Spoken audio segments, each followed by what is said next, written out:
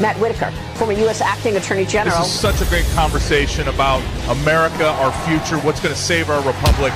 We have a great football player.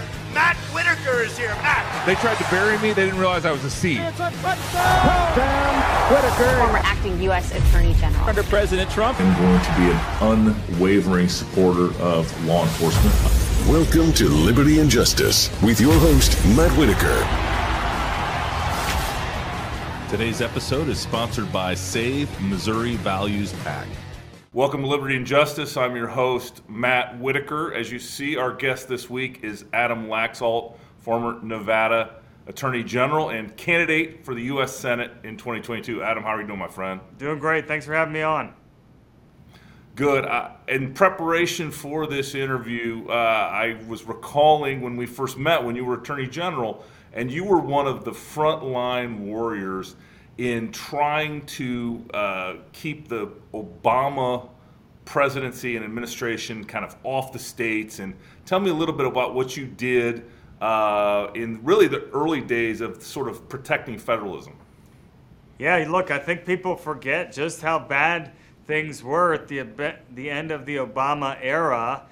He kept bragging about the phone and the pen, and obviously he had no Republican support at the time, given their leftist agenda. And rather than try to find a solution, they decided to go it alone. But you really saw, at least the conservative Republican AGs, trying to find a way to slow down those unilateral actions. And I ran on creating the first ever federalism unit, and we put that in place. We woke up every single day finding ways to defend our constitutional rights. We had a lot of huge successes for the country and for my home state. And in fact, my Solicitor General, we ended up pushing to the president to see if he would nominate him for the Ninth Circuit. He's now a Ninth Circuit judge. He was nominated at 45 years old. He's going to bring some much-needed conservative balance to the Ninth Circuit and be a strong constitutional-minded judge for the next 30, 40 years on that court. Isn't that extraordinary? You know, I got one of my former staffers helped him get on the Ninth Circuit as well, and through putting a lot of judges into those vacancies that were left open by the Obama administration, you could almost get a conservative panel on the Ninth Circuit. It's really extraordinary.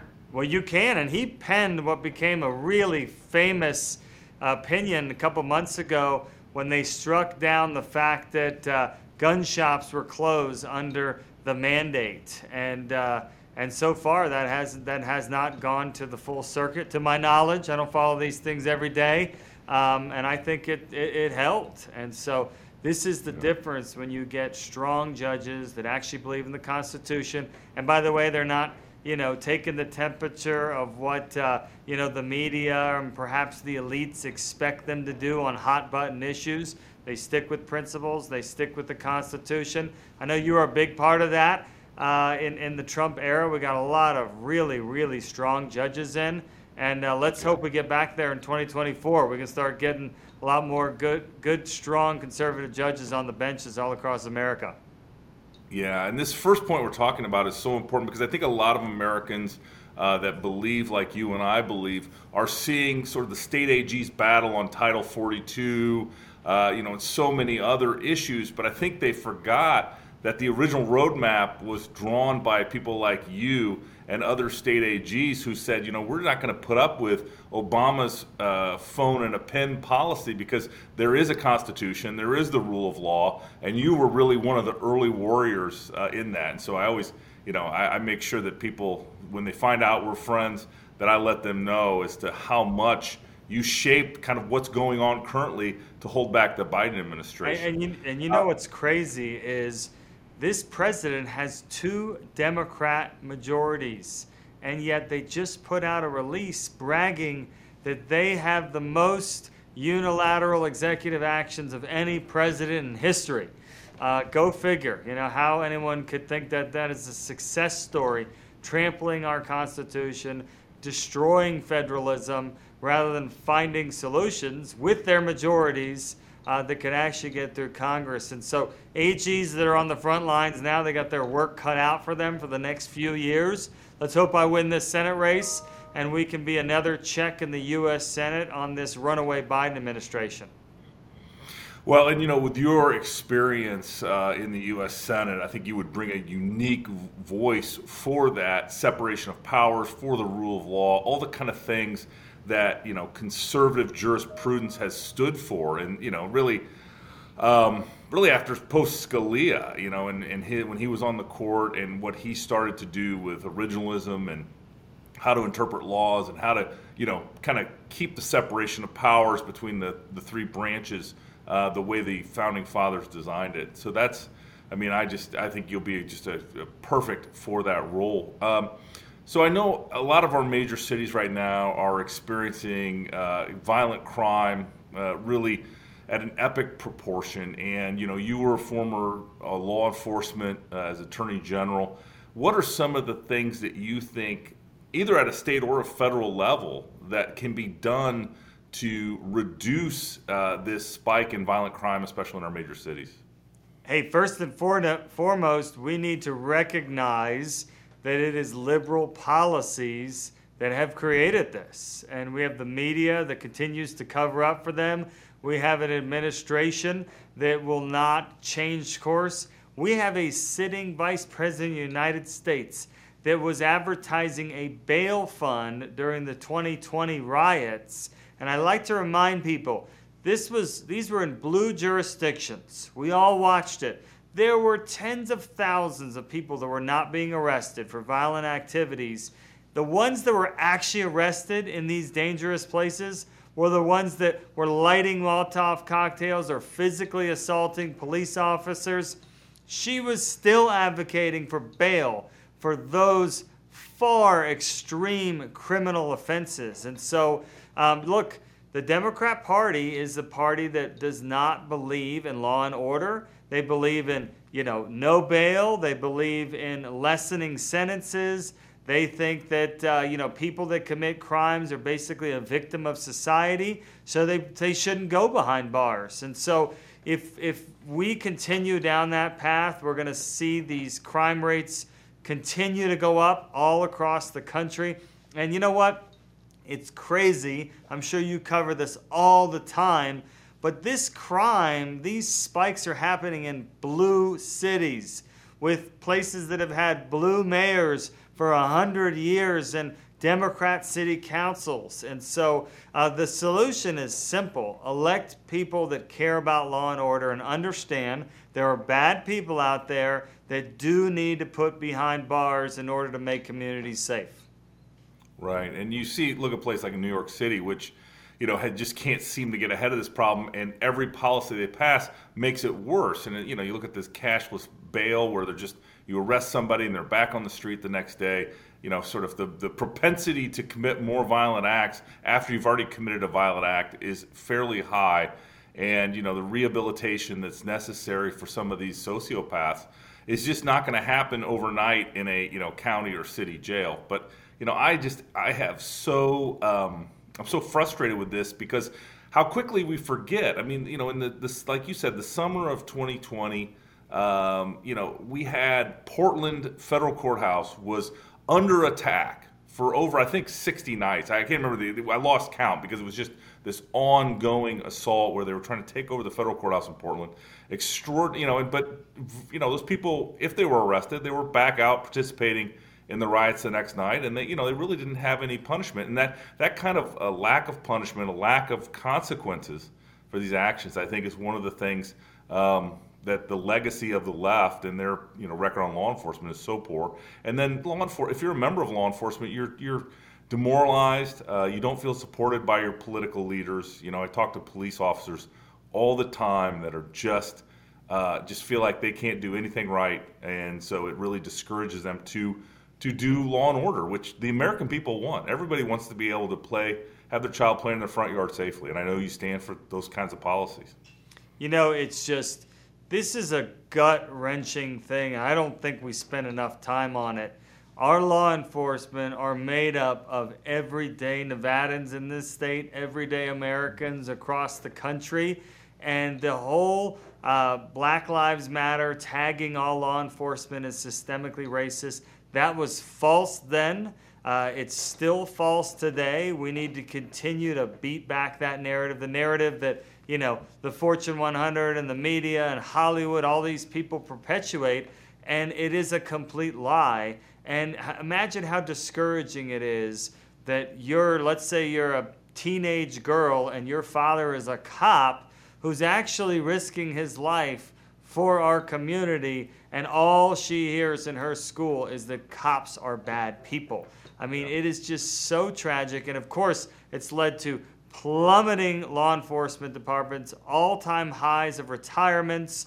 People are not willing to sign up to be cops, and why would you sign up to be a cop? You can't do anything right in this business these days, and so it's a huge problem. But I think there's no more winning issue for us that cuts across all classes, all parties, all groups. We can all agree this is a fundamental job of government, law and order, to keep us safe. And this is a great opportunity in 2022 for us to continue to make people understand this is not an accident. What we're seeing is the direct result of leftist policies. And look at certain places where you have Soros DAs that absolutely refuse to prosecute crime. They're basically a second public defender in these cases. It's a true travesty, and I hope a lot of these people are getting thrown out of office in 2022. Yeah. Now, I know your friend Ron DeSantis was out with you recently campaigning, and his effort to go after these woke corporations like Disney and like the Tampa Bay Rays and all the kind of people that are just doing nonsense, inconsistent with our traditions and values. I think is kind of maybe going to be the battle of the future. In addition to many of these other issues. I mean, what do you think? There's much that the Senate can do, to address some of these frustrating woke policies that American corporations seem to want to implement, inconsistent with the majority of their customers? Well, look, I think Governor DeSantis has given Republicans a roadmap for how we take on the left. And I guess I'd step back. First and foremost, we need Republicans in office that understand the left will never stop until we defeat them. And we must find ways to meet them at the pass and defeat their terrible ideas. Governor DeSantis has done an amazing job at finding those opportunities, and a lot of other governors have followed suit. And in the Senate, we need to find any avenue possible to push back. And we need to be willing to be vocal as leaders of our party, leaders of the message that we care about. And, in the end of the day, this is what our voters are demanding. This is what they deserve. We cannot let these lies continue to pervade our society and our communities. Or in the end of the day, we know that all politics is downstream of culture. And if we can't go back to trying winning the culture, then politics is simply not going to work out in the long run. Yeah, you're so right. And, I think what Ron's doing in Florida is important. It's important work. I think a lot of Americans, sort of what is being inculcated into our children under the noses of the parents in the schools is disappointing, to say the least. And so, I'm happy to see people like you and Ron and others, take on this challenge, to be unafraid to, call it out for what it is. It's a radical indoctrination. In the final minutes we have today, I want to talk a little bit about what's happening on the southern border. As you get around the state in Nevada and you talk to, your fellow citizens, I assume they're a little frustrated with the Biden administration's handling of the southern border. Little is putting it lightly. This is one of the number one issues that comes up in every single conversation I have with an ordinary voter in this state. And despite the fact that the legacy media never covers the topic, you don't see the stories about kids being taken over the border and doing unspeakables to these kids once they're smuggling over the border, as well as all the drug trafficking and the fentanyl spikes. I mean, you're not hearing about this. The terrorists the known terrorists that are getting over the border.